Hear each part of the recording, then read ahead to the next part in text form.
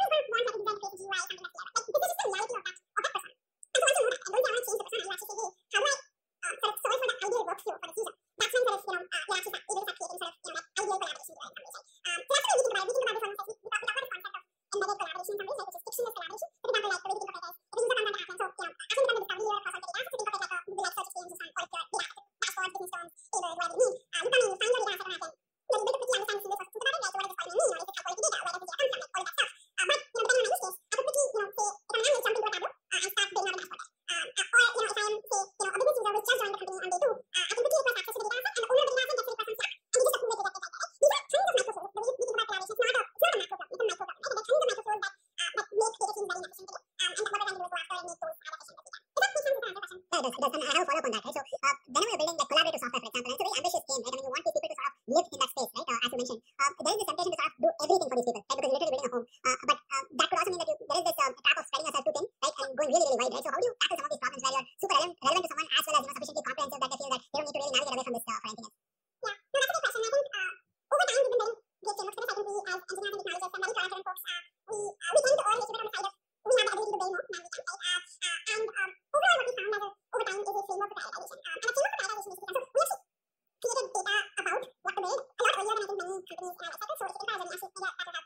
to do way more than we can, right? And overall what we found as over time is a framework for prioritization. And a framework for prioritization is so we actually created data about what to build a lot earlier than I think many companies in our life cycle. So if you think about it as an actual idea that we have, before we wrote something on the code, we would interview about 200 data users, open-ended interviews, trying to learn if this is a big enough problem, if this is a top of mind problem, let's go and actually sort of solve, is this a problem worth solving in some ways, right? And once we learned it was, that had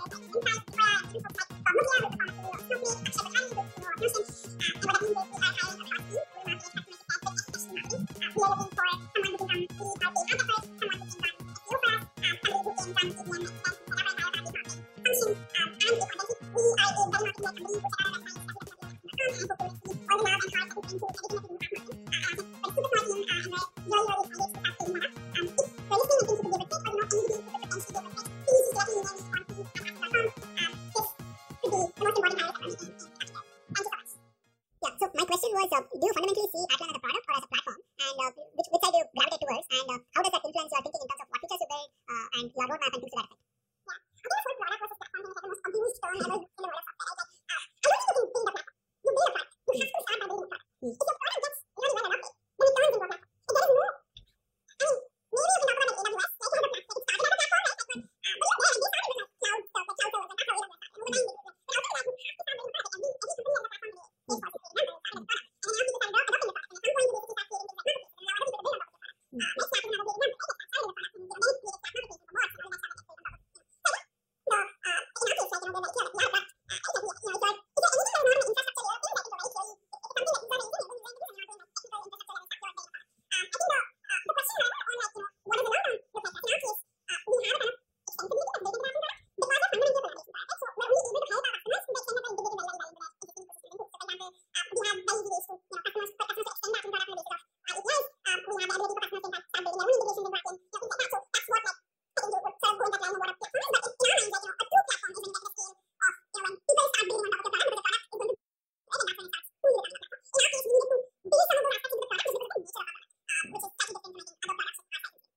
Right. Yeah, I think that kind of makes sense, right? Because given that your product has to fit into a stack no matter what, right? I mean, you have to end up talking to different applications. You have to build a bunch of integrations and so on, right? And once you gain in size, it kind of reverses, right? I mean, people start building for you then in that case. So, I want to talk a little bit about the marketing side of things with Atlan, right? I mean, you are pioneering essentially what is a new category. I mean, it's very recent. Could you talk about some nuances of that? I mean, what are some challenges you face and what are some things that have worked for you in this realm? Yeah. So we're still manually, as we think about sort of scaling out our marketing and our marketing, we spend a ton of time focusing on product. But the way we think about it is, so there are problems that happen for us that are age-old problems, right? So if you think about the problem of thing you understand early or discover early down your organization, like that is a problem that exists since 1990 and now companies like Informatica try to tackle it, right? So it's not like a problem, it is a problem in some places in our industry, in spaces like data jobs and navigator management and things like that that have been created in for years. And then, the way like, Atlan, we are taking these things, kind of the cellular capital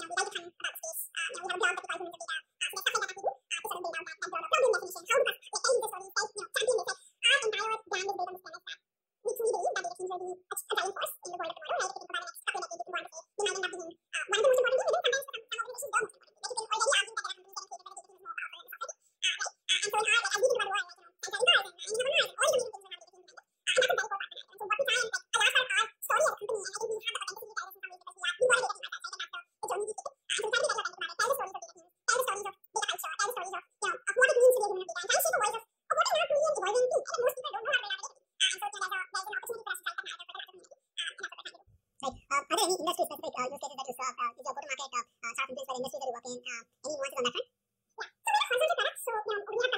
Yeah. So we have horizontal products. So we have customers that are food startups, energy tech startups, large FMCG companies, Fortune 500, like so. It's really a mix in terms of industry. But industry actually doesn't play a very huge role in actually determining needs for a customer. Data maturity does, however. And so our entire go-to-market is sort of based on this premise of data maturity. So we need to provide an ideal customer for us to implement something like Snowflake or AWS Redshift or a data lake or something like that within 65 months of being in our market. So what we try and do is we actually go up the path from a horizontal narrative perspective, and that's how we guide. So our go-to-market is very much based on the existing data maturity, the existing tech stack that a company has. And to us, it really doesn't matter which industry you're going that customer will be. Right. So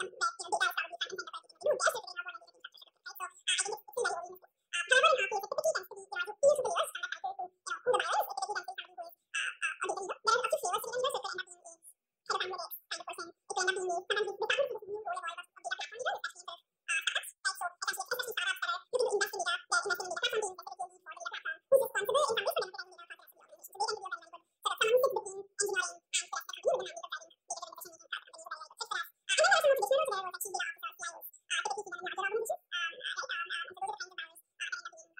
you? Since data has been brought up a bunch of times, obviously you're a data company, right? So, and who better to ask this question than you? So, when and how should one build a data team? So, if people are listening and they think that this could actually be useful for them, how would you advise they go about this? Great question. So, a few things. I would say building a data-driven culture is something that needs to start with basic, right? So, we actually internally just started building our data. Like, we just hired our first analyst, who's an official analyst, right? Obviously, there are different companies that are almost like, we believe in data professionals, we believe in things like that, but like, for the first time, we actually set up and managed the data. However, in our case, we just take like, product market fit, like 6 months ago in some ways, right? But all the time, we were still collecting data about every single day. And it's just small data. Like, I think people forget that everybody thinks that data needs to be like, large scale product data, you need to have like hundreds of thousands of users before you can actually start making data decisions. You need to make decisions of any customers, and all the calls that you have with these customers. And this could be like small data decisions, like for example, when listening to sort of calls that we have with every one of our customers and users, and we use that to actually figure out what are the words that they use. And the words that they use actually our operations report. It helps us figure out if these are new words that we use, or this is a new word that we want to use as part of our data activities. Because that's sort of the important thing they want daily, running data platform, for example, right? And so I think that's kind of stuff that we can do even very early on, in terms of being able to analyze it. And I don't even need, I mean, maybe you can hire an analyst for it, but even if you hire like a, even if it's someone with a market or somebody like, all you need to do is like able Excel, or Google Sheets, and you're fine, right? Like start there. I would say, the earlier you're able to build a culture of data-driven decision making, right? And for the data decision to be a part of every single person in the role, right? Like, so, if you're running sales meetings, you're not doing it without them. And some people can, but it's okay to start with Google Sheets. It's okay. It's fun to start making data decisions. I think that's going to come to a point where, it starts making sense to start building out an internal team for data decision making. And when you think about this, I don't think there's one box for it. A lot of it depends on the company, right? So, I actually take this framework of thoughts about if you think about the kind of investments around data, like the operations staff, like the strategic staff, that would be most, right? So let's take, if you're a technology data, and the demand supply algorithm is what is defining your entire product, you probably want to invest in a data science team, even before you invest in a dashboard or the demand team, right? So I think a good way to think about this from a framework perspective is saying, okay, what do you want to invest in? What's going to be the maximum ROI from a company perspective? And the ROI that you want to invest in is operational efficiency, strategic efficiency, moves for your business, and competitive advantage. Like that's usually what data is going to do. It's going to be the difference of your organization. And the basis of that, we can actually start saying, okay, we need to start going from basic. Basic to me is like Google Sheets, do an MVP, does it work, does it value our business? Before that, don't make any investment. If it's valuing our business, start investing. And so, we've seen companies that have 100 member teams that have 20 member teams. We've also seen companies that have 10,000 people that have 50 member teams, right? So, it really depends on the organization and what makes the most sense for the org and what's going to drive our but always think about it from a business ROI perspective, and make decisions from there. So basically, pick a problem, pick a use case, and then work backwards from there, right? So, yeah. Let's talk about Atlan itself, right? And in terms of how we structure as a startup itself, you are global from day one, if I understand correctly. And that's a certain nuance that SaaS companies these days are sort of employing, right? Which is that they're not doing the typical India to Southeast Asia to US or Australia or wherever else kind of a journey. They're saying, hey, I can build for the world from starting from day one. I wonder how that influences your thinking, and have you structured things differently because of that? And could you talk about that? Yeah. So I think in our case, it's the amount of ambition, right? Like we have started building an internal software immediately in the world, and the reality in our ecosystem is that in AWS, 50% of its revenue in the US market. AWS is the most global data product in the world, right? So the market is far larger in the US than the US, and the US in Southeast Asia. And so what that means is, I think another nuance of our business is that we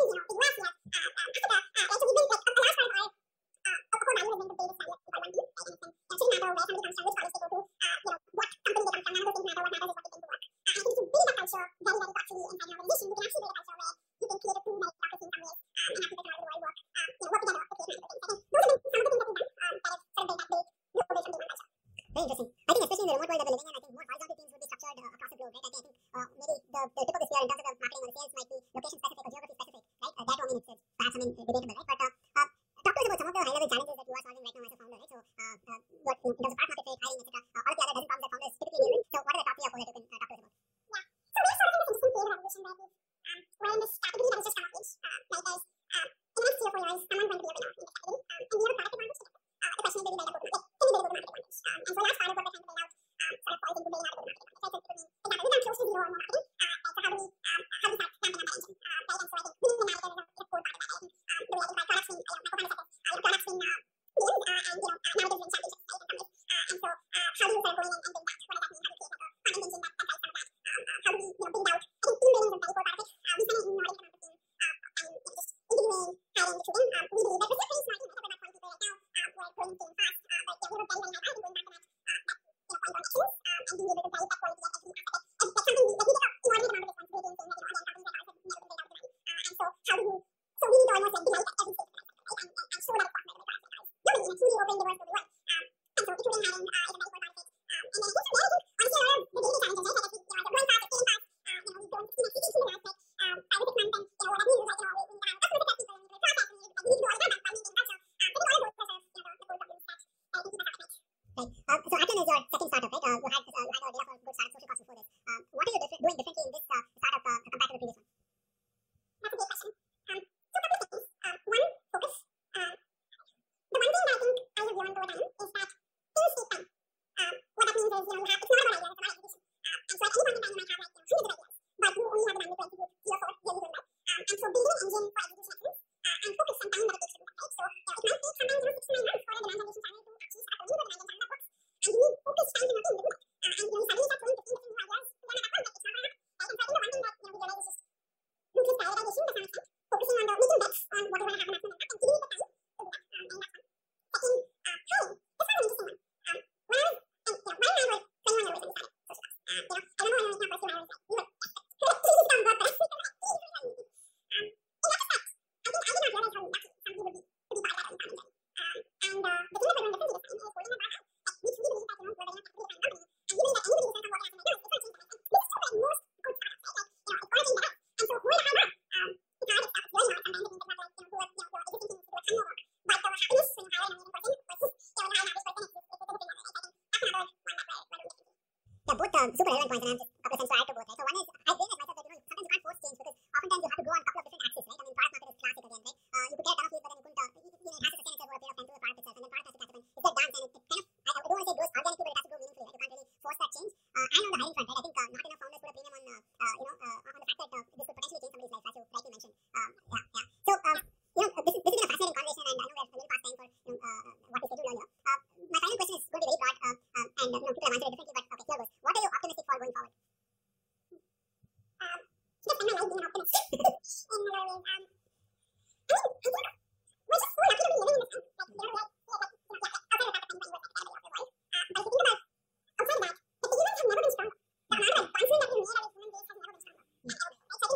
great note to end